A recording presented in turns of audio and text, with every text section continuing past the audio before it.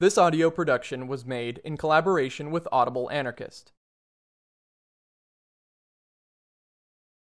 The Conquest of Bread by Peter Kropotkin, Chapter 17. Agriculture, Part 1. Political economy has often been reproached with drawing all its deductions from the decidedly false principle that the only incentive capable of forcing a man to augment his power of production is personal interest in its narrowest sense. The reproach is perfectly true, so true that epochs of great industrial discoveries and true progress in industry are precisely those in which the happiness of all was inspiring men, and in which personal enrichment was the least thought of. The great investigators in science and the great inventors aimed, above all, at giving greater freedom of mankind. And if Watt, Stephenson, Jacquard, etc., could have only foreseen what a state of misery their sleepless nights would bring to the workers, they certainly would have burned their designs and broken their models. Another principle that pervades political economy is just as false. It is the tacit admission, common to all economists, that if there is often overproduction in certain branches, a society will nevertheless never have sufficient products to satisfy the wants of all, and that, consequently, the day will never come when nobody will be forced to sell his labor in exchange for wages. This tacit admission is found at the basis of all theories, and all the so-called laws taught by economists. And yet it is certain that the day when any civilized association of individuals would ask itself, what are the needs of all and the means of satisfying them, it would see that in industry, as in agriculture, it already possesses sufficient to provide abundantly for all needs, on condition that it knows how to apply these means to satisfy real needs. That this is true as regards industry no one can contest. Indeed, it suffices to study the processes already in use to extract coals and ore, to obtain steel and work it, to manufacture on a great scale what is used for clothing, etc., in order to perceive that we could already increase our production fourfold or more, and yet use for that less work than we are using now. We go further. We assert that agriculture is in the same position. Those who cultivate the soil, like the manufacturers, already could increase the production, not only fourfold, but tenfold. And they can put it into practice as soon as they feel the need of it, as soon as a socialist organization of work will be established instead of the present capitalistic one. Each time agriculture is spoken of, men imagine a peasant bending over the plough, throwing badly assorted corn haphazard into the ground, and waiting anxiously for what the good or bad season will bring forth. They think of a family working from morn to night and reaping as reward a rude bed, dry bread, and a coarse beverage. In a word, they picture the savages of La Bruyere. And for these men, ground down to such a misery, the utmost relief that society proposes is to reduce their taxes or their rent. But even the most social reformers do not care to imagine a cultivator standing erect, taking leisure, and producing by a few hours' work per day sufficient food to nourish not only his own family, but 100 men more at least.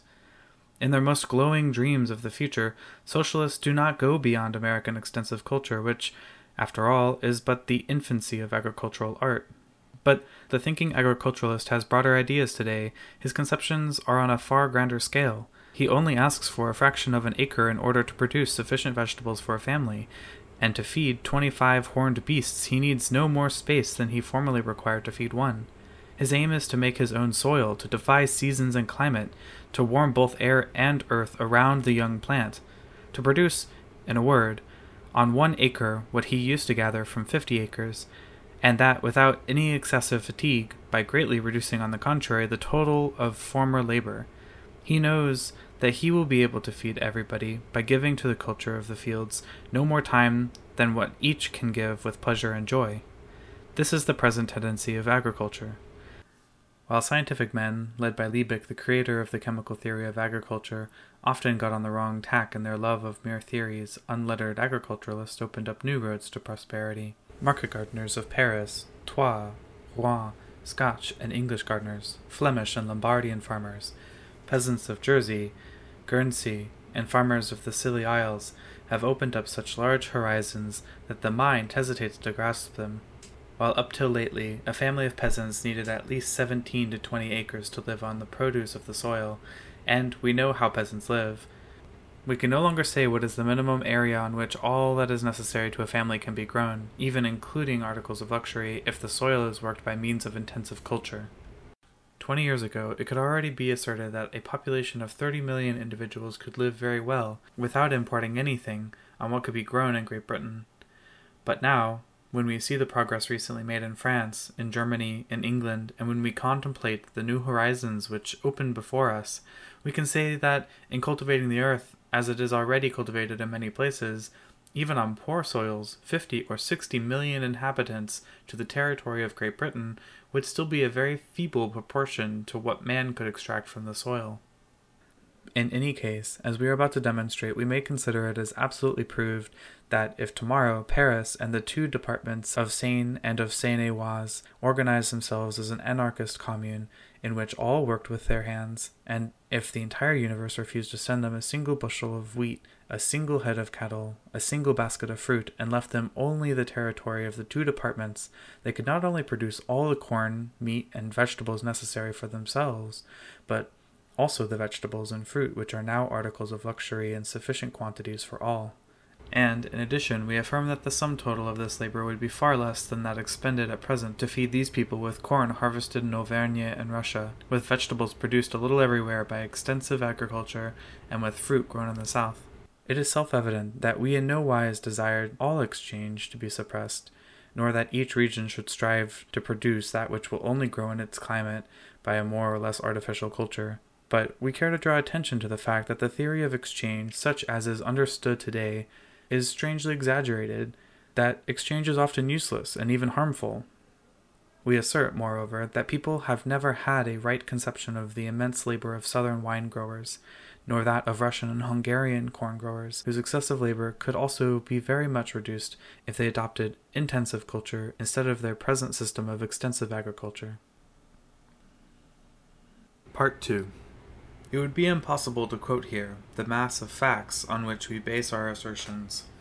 We are therefore obliged to refer our readers who want further information to another book, Fields, Factories, and Workshops. Above all, we earnestly invite those who are interested in the question to read several excellent works published in France and elsewhere, and of which we give a list at the close of this book. As to the inhabitants of large towns, who have as yet no real notion of what agriculture can be, we advise them to explore the surrounding market gardens. They need but observe and question the market gardeners, and a new world will be open to them. They will then be able to see what European agriculture may be in the 20th century, and they will understand with what force the social revolution will be armed when we know the secret of taking everything we need from the soil. A few facts will suffice to show that our assertions are in no way exaggerated. We only wish them to be preceded by a few general remarks. We know in what a wretched condition European agriculture is. If the cultivator of the soil is not plundered by the landowner, he is robbed by the state. If the state taxes him moderately, the moneylender enslaves him by the means of promissory notes, and soon turns him into the simple tenant of soil belonging in reality to a financial company.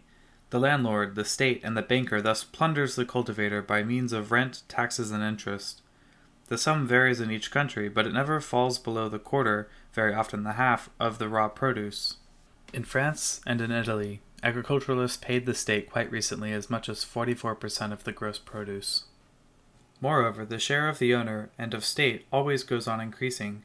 As soon as the cultivator has obtained more plentiful crops by prodigies of labor, invention, or initiative, the tribute he will owe to the landowner, the state, and the banker will augment in proportion. If he doubles the number of bushels reaped per acre, rent will be doubled, and taxes too, and the state will take care to raise them still more if the prices go up, and so on. In short, everywhere the cultivator of the soil works 12 to 16 hours a day. These three vultures take from him everything he might lay by.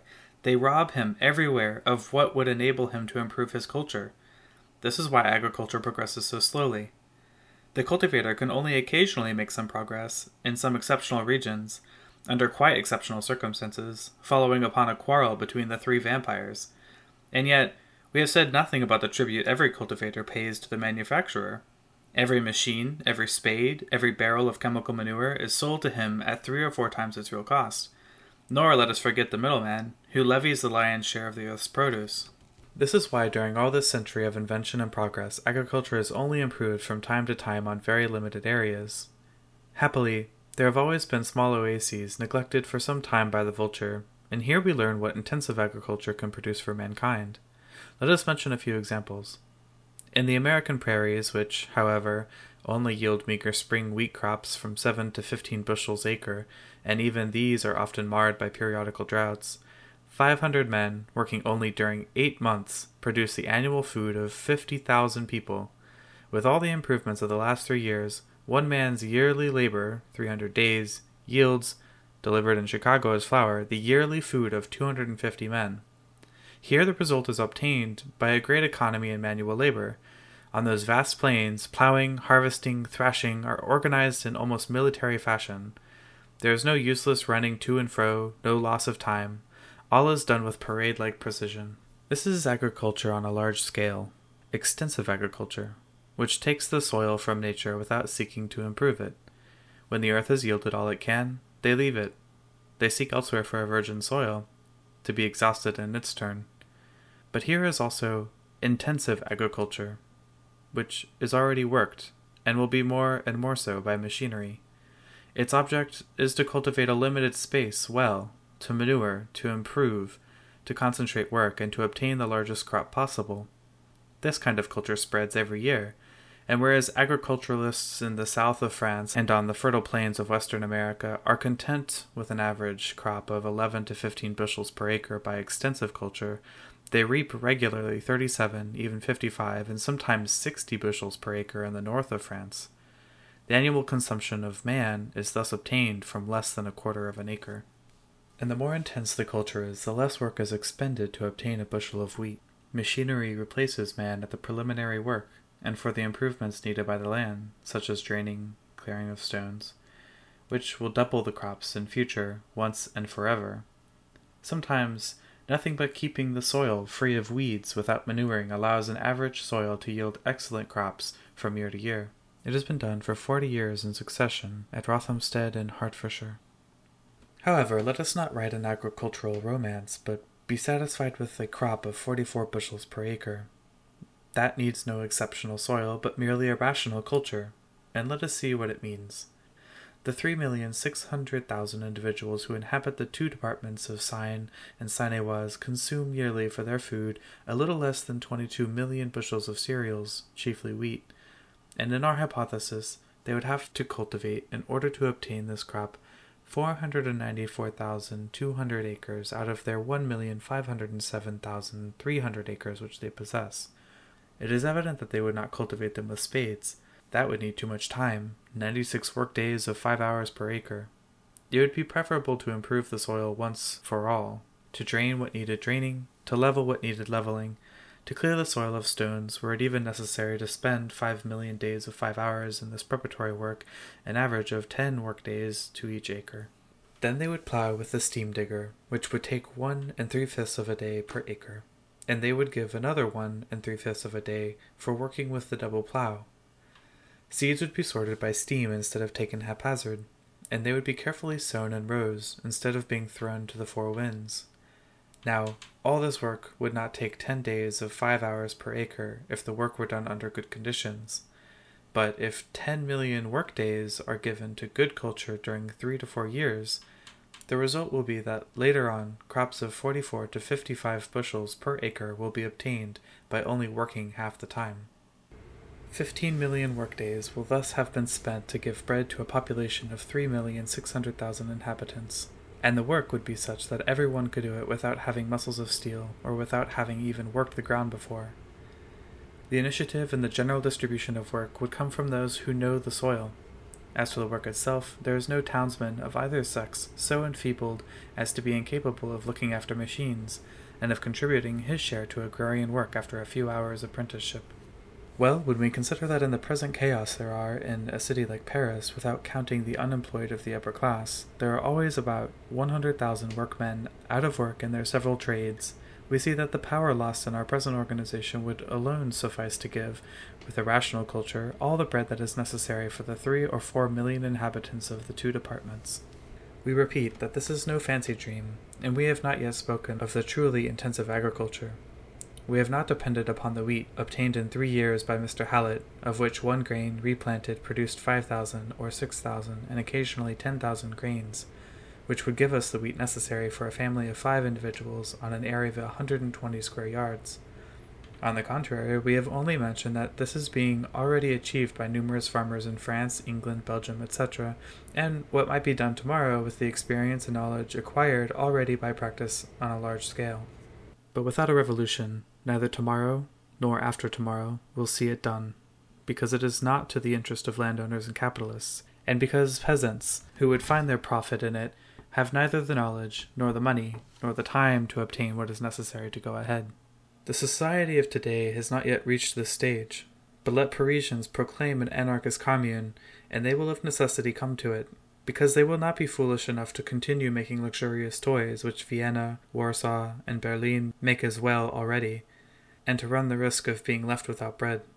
Moreover, agricultural work, by the help of machinery, would soon become the most attractive and the most joyful of all occupations. We have had enough jewelry and enough dolls' clothes, they would say.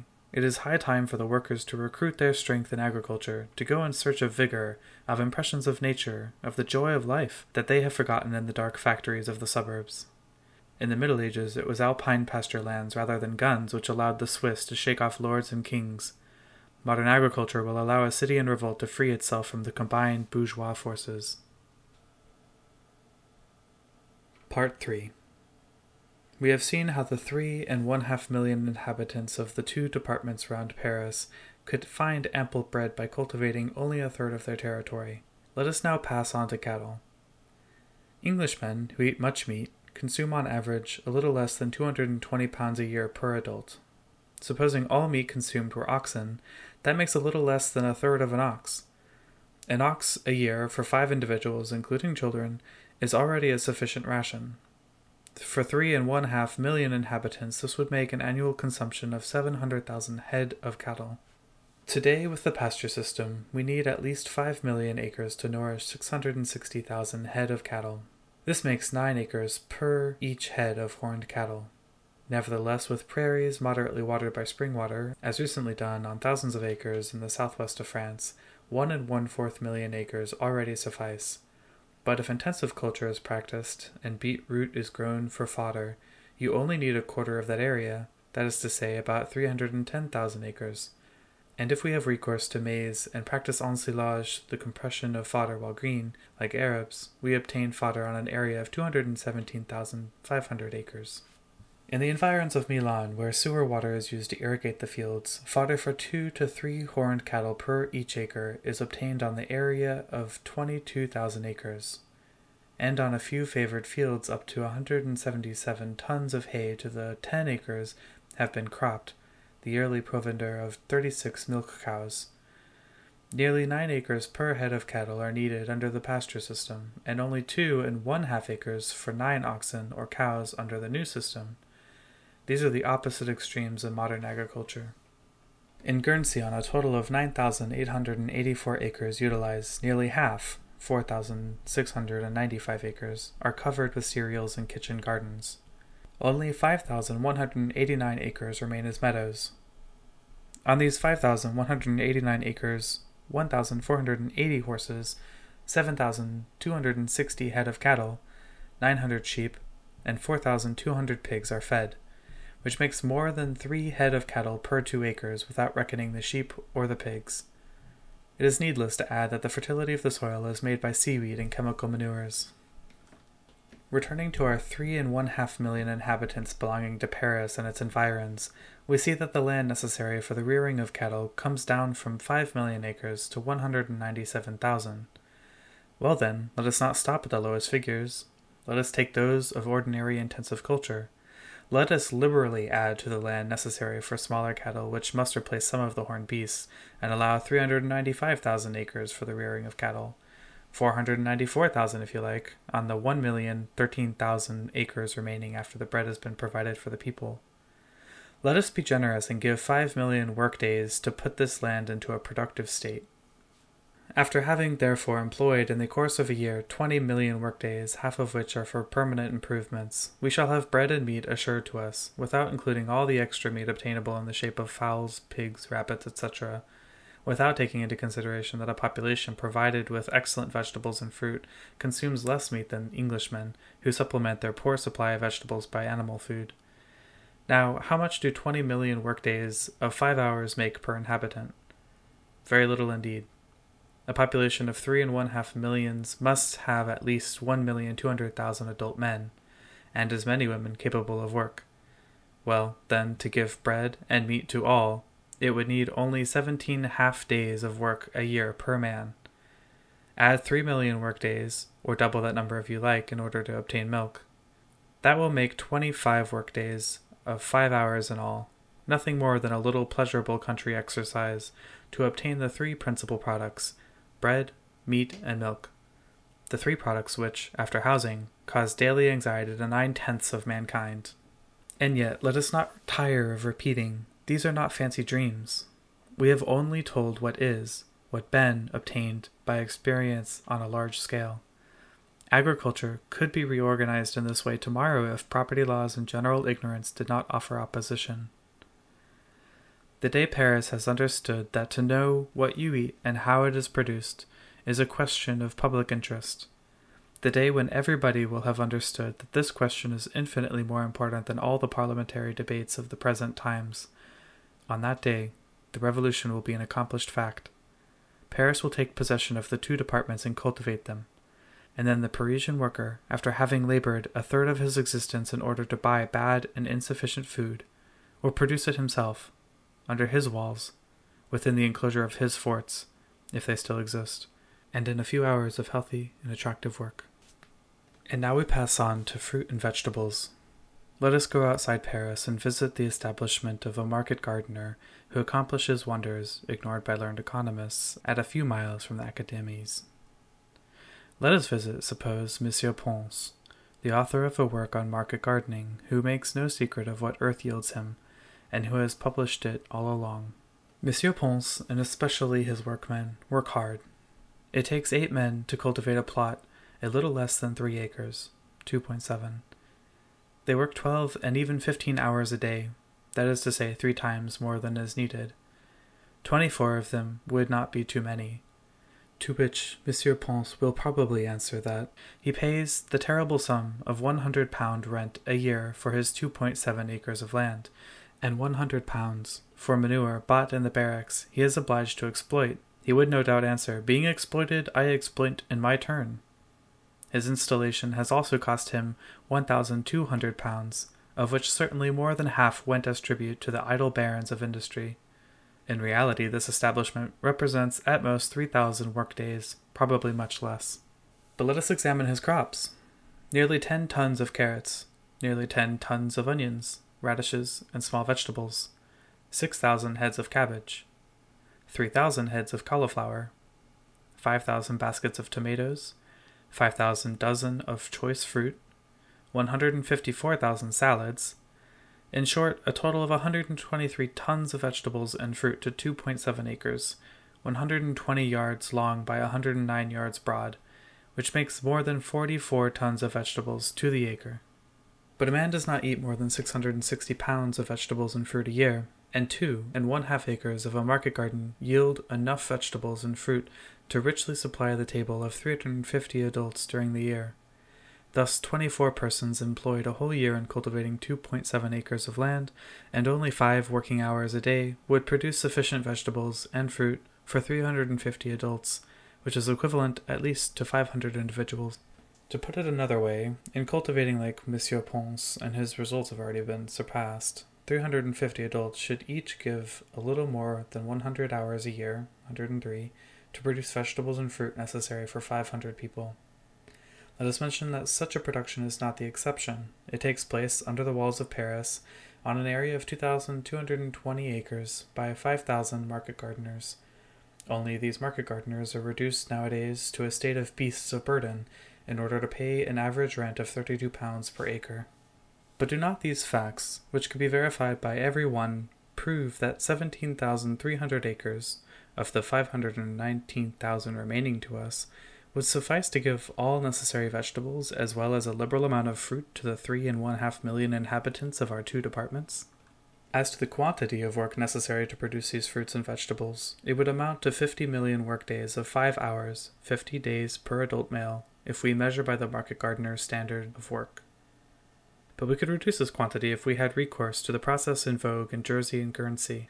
We must also remember that the Paris market gardener is forced to work so hard because he mostly produces early season fruits, the high prices of which have to pay for fabulous rents, and that this system of culture entails more work than is necessary for growing the ordinary staple food vegetables and fruit. Besides, the market gardeners of Paris, not having the means to make a great outlay on their gardens, and being obliged to pay heavily for glass, wood, iron, and coal, obtain their artificial heat out of manure, while it can be had at much less cost in hothouses. Part 4. The market gardeners, we say, are forced to become machines, and to renounce all joys of life in order to obtain their marvelous crops. But these hard grinders have rendered a great service to humanity in teaching us that the soil can be made. They make it with old hotbeds of manure, which have already served to give us the necessary warmth to young plants and to early fruit, and they make it in such great quantity that they are compelled to sell it in part, otherwise it would raise the level of their gardens by 1 inch every year. They do it so well, so Barral teaches us in his Dictionary of Agriculture, in an article on market gardeners, that in recent contracts, the market gardener stipulates that he will carry away his soil with him when he leaves the bit of ground he is cultivating. Loam carried away on carts with furniture and glass frames. That is the answer of practical cultivators to the learned treatise of Ricardo, who represented rent as a means of equalizing the natural advantages of the soil. Quote, "The soil is worth what the man is worth." That is the gardener's motto.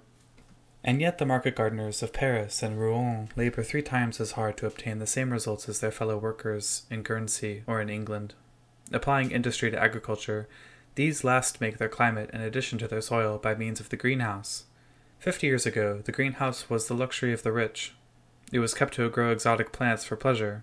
But nowadays, its use begins to be generalized. A tremendous industry has grown up lately in Guernsey and Jersey, where hundreds of acres are already covered with glass, to say nothing of the countless small greenhouses kept in every little farm garden. Acres and acres of greenhouses have lately been built also at Worthing, 103 acres in 1912, in the suburbs of London, and in several other parts of England and Scotland. They are built of all qualities, beginning with those which have granite walls down to those which represent mere shelters made in planks and glass frames, which cost, even now with all the tribute paid to capitalists and middlemen, less than 3 shillings 6 pennies per square yard under glass. Most of them are heated for at least 3 of 4 months every year, but even the cool greenhouses, which are not heated at all, give excellent results. Of course, not for growing grapes and tropical plants, but for potatoes, carrots, peas, tomatoes, and so on. In this way, man emancipates himself from climate, and at the same time he avoids also the heavy work with the hotbeds, and he saves both in buying much less manure and in work. 3 men to the acre, each of them working less than 60 hours a week, produce on very small spaces what formerly requires acres and acres of land. The result of all of these recent conquests of culture is that if 1/2 only of the adults of a city gave each about 50 half-days for the culture of the finest fruit and vegetables out of season, they would have all the year round an unlimited supply of that sort of fruit and vegetables for the whole population. But there is a still more important fact to notice. The greenhouse has nowadays a tendency to become a mere kitchen garden under glass, and when it is used to such a purpose, the simplest plank and glass unheated shelters already give fabulous crops, such as, for instance, 500 bushels of potatoes per acre as a first crop, ready by the end of April. After which, a second and third crop are obtained in the extremely high temperatures, which prevail in the summer under glass. I gave in my fields, factories, and workshops most striking facts in this direction. Sufficient to say here that at Jersey, 34 men with 1 trained gardener only cultivate 13 acres under glass, from which they obtain 143 tons of fruit and early vegetables, using for this extraordinary culture less than 1,000 tons of coal. And this is done now in Guernsey and Jersey on a very large scale, quite a number of steamers constantly plying between Guernsey and London only to export the crops of the greenhouses. Nowadays, in order to obtain that same crop of 500 bushels of potatoes, we must plow every year a surface of 4 acres, plant it, cultivate it, weed it, and so on, whereas with the glass, even if we shall have to give perhaps to start half a day's work per square yard in order to build the greenhouse, we shall save afterwards at least 1/2 and probably 3/4 of the yearly labor required formerly. These are facts, results which everyone can verify himself, and these facts are already a hint as to what man could obtain from the earth if he treated it with intelligence. Part 5. In all the above, we have reasoned upon what already withstood the test of experience: intensive culture of the fields, irrigated meadows, and the hothouse, and finally, the kitchen garden under glass, are realities. Moreover, the tendency is to extend and to generalize these methods of culture, because they allow of obtaining more produce with less work and with more certainty. In fact, after having studied the most simple glass shelters of Guernsey, we affirm that, taking all in all, far less work is expended for obtaining potatoes under glass in April than in growing them in the open air, which requires digging a space 4 times as large, watering it, weeding it, etc. Work is likewise economized in employing a perfected tool or machine, even when an initial expense has to be incurred to buy the tool. Complete figures concerning the culture and common vegetables under glass are still wanting. This culture is of recent origin, and is only carried out on small areas. But we have already figures concerning the 50 years old culture of early season grapes, and these figures are conclusive. In the north of England, on the Scotch frontier, where coal only costs 3 shillings a ton at the pit's mouth, they have long since taken to growing hothouse grapes. 30 years ago, these grapes, ripe in January, were sold by the grower at 20 shillings per pound and resold at 40 shillings per pound for Napoleon III's table. Today, the same grower sells them at only 2 shillings 6 pennies per pound. He tells us so himself in a horticultural journal. The fall in the prices is caused by the tons and tons of grapes arriving in January to London and Paris. Thanks to the cheapness of coal and intelligent culture, grapes from the north travel now southwards, in a contrary direction to ordinary fruit. They cost so little that in May, English and Jersey grapes are sold at 1 shilling 8 pennies per pound by the gardeners, and yet this price, like that of 40 shillings 30 years ago, is only kept up by slack production. In March, Belgian grapes are sold at from 6 pennies to 8 pennies, while in October grapes are cultivated in immense quantities under glass and with little artificial heating in the environs of London, are sold at the same price as grapes bought by the pound in the vineyards of Switzerland and the Rhine, which is to say, for a few halfpence. They still cost 2/3 too much, by reason of the excessive rent of the soil and the cost of installation and heating, on which the gardener pays a formidable tribute to the manufacturer and the middleman. This being understood, we may say that it costs next to nothing to have delicious grapes under the latitude of and in our misty London in autumn. In one of our suburbs, for instance, a wretched glass and plaster shelter, 9 feet 10 inches long by 6 1/2 feet wide, resting against our cottage, gave us about 50 pounds of grapes of an exquisite flavor in October for 9 consecutive years. The crop came from a Hamburg vine stock 6 years old, and the shelter was so bad that the rain came through. At night, the temperature was always that of outside. It was evidently not heated, for it would have been useless as heating the street, and the care which was given was pruning the vine, half an hour every year, and bringing a wheelbarrow full of manure, which was thrown over the stalk of the vine planted in red clay outside the shelter.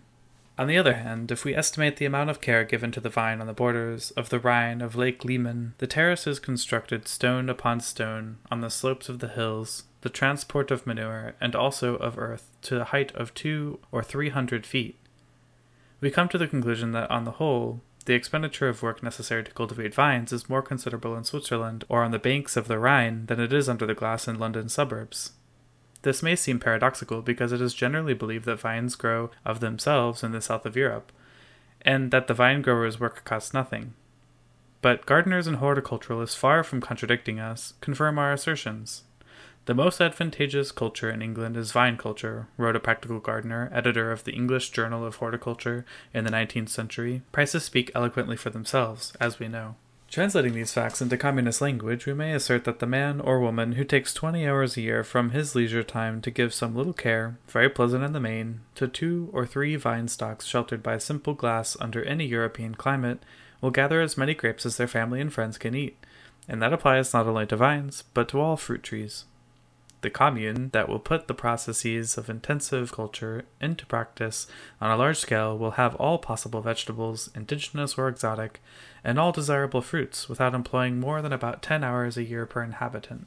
In fact, nothing would be easier than to verify the above statements by direct experiment. Suppose 100 acres of light loam, such as we have at Worthing, are transformed into a number of market gardens, each one with its glass houses for the rearing of the seedlings and young plants. Suppose also that 50 more acres are covered with glass houses, and the organization of the whole is left to practical experienced French maraîchers and Guernsey and Worthing greenhouse gardeners. In basing the maintenance of these 150 acres on the Jersey average, requiring the work of 3 men per acre under glass, which would make less than 8,600 hours of work a year, it would need about 1,300,000 hours for the 150 acres. 50 competent gardeners could give 5 hours a day to this work, and the rest would be simply done by people who, without being gardeners by profession, would soon learn how to use a spade and to handle the plants. But this work would yield at least, we have seen it in the preceding chapter, all necessities and articles of luxury in the way of fruit and vegetables for at least 40,000 or 50,000 people. Let us admit that among this number there are 13,500 adults willing to work at the kitchen garden. Then each one would have to give 100 hours a year distributed over the whole year. These hours of work would become hours of recreation, spent among friends and children in beautiful gardens, more beautiful probably than those of the legendary Semiramis. This is the balance sheet of the labor to be spent in order to be able to eat to satiety fruit which we are deprived of today, and to have vegetables in abundance, so scrupulously rationed out by the housewife when she has to reckon each halfpenny which must go to enrich capitalists and landowners. If only humanity had the consciousness of what it can, and if that consciousness only gave it the power to will, if it only knew that cowardice of the spirit is the rock on which all revolutions have stranded until now. Part 6. We can easily perceive the new horizons opening before the social revolution. Each time we speak of revolution, the face of the worker who has seen children wanting food darkens, and he asks, "What of bread? Will there be sufficient if everyone eats according to his appetite? What if the peasants, ignorant tools of the reaction, starve our towns, as the black bands did in France in 1793? What shall we do?" Let them do their worst. The large cities will have to do without them. At what, then, should the hundreds of thousands of workers who are asphyxiated today in small workshops and factories be employed on the day they regain their liberty? Will they continue to shut themselves up in factories after the revolution? Will they continue to make luxurious toys for export when they see their stock or corn getting exhausted, meat becoming scarce, and vegetables disappearing without being replaced? Evidently not. They will leave the town and go into the fields, aided by machinery which will enable the weakest of us to put a shoulder to the wheel. They will carry revolution into previously enslaved culture as they will have carried it into institutions and ideas. Hundreds of acres will be covered with glass, and men and women with delicate fingers will foster the growth of young plants. Hundreds of other acres will be plowed by steam, improved by manures, or enriched by artificial soil obtained by the pulverization of rocks. Happy crowds of occasional laborers will cover these acres with crops, guided in the work and experiments partly by those who know agriculture, but especially by the great and practical spirit of a people roused from the long slumber and illumined by that bright beacon, the happiness of all. And in 2 or 3 months, the early crops will receive the most pressing wants, and provide food for a people who, after so many centuries of expectation, will at least be able to appease their hunger and eat according to their appetite. In the meanwhile, popular genius, the genius of a nation which revolts and knows its wants, will work at experimenting with new processes of culture that we already catch a glimpse of, and that we only need the baptism of experience to become universal. Light will be experimented with, that unknown agent of culture which makes barley ripen in 45 days under the latitude of Irkutsk. Light, concentrated or artificial, will rival heat in hastening the growth of plants. A Mouchot of the future will invent a machine to guide the rays of the sun and make them work, so that we shall no longer seek sun heat stored in coal in the depths of the earth. They will experiment the watering of the soil with cultures of microorganisms, a rational idea conceived but yesterday, which will permit us to give to the soil those little living beings necessary to feed the rootlets, to decompose and assimilate the component parts of the soil. They will experiment, but let us stop here, or we shall enter into the realm of fancy. Let us remain in the reality of acquired facts. With the processes of culture and use, applied on a large scale, and already victorious in the struggle against industrial competition, we can give ourselves ease and luxury in return for agreeable work. The near future will show what is practical in the processes that recent scientific discoveries give us a glimpse of. Let us limit ourselves at present to opening up the new path that consists in the study of the needs of man and the means of satisfying them. The only thing that may be wanting to the revolution is the boldness of initiative. With our minds already narrowed in our youth and enslaved by the past in our mature age, we hardly dare to think. If a new idea is mentioned, before venturing on an opinion of our own, we consult musty books 100 years old to know what the ancient masters thought on the subject. It is not food that will fail, if boldness of thought and initiative are not wanting to the revolution. Of all the great days of the French Revolution, the most beautiful, the greatest, was the one in which delegates, who had come from all parts of France to Paris, worked all with the spade to plane the grounds of the Champ de Mars, preparing it for the fête of the Federation. That day France was united. Animated by the new spirit, she had a vision of the future in working in common of the soil. And it will again be by the working in common of the soil that the enfranchised societies will find their unity and will obliterate the hatred and oppression which has hitherto divided them. Henceforth, able to conceive solidarity, that immense power which increases man's energy and creative forces 100-fold, a new society will march to the conquest of the future with all the vigor of youth. Ceasing to produce for unknown buyers and looking in its midst for needs and tastes to be satisfied, society will liberally assure the life and ease of each of its members, as well as that moral satisfaction which work give when freely chosen and freely accomplished, and the joy of living without encroaching on the life of others. Inspired by a new daring, born of the feeling of solidarity, all will march together to the conquest of the high joys of knowledge and artistic creation. A society thus inspired will fear neither dissensions within nor enemies without. To the coalitions of the past, it will oppose a new harmony, the initiatives of each and all, the daring which springs from the awakening of a people's genius. Before such an irresistible force, conspiring kings will be powerless. Nothing will remain for them but to bow before it, and to harness themselves to the chariot of humanity rolling towards new horizons opened up by the social revolution.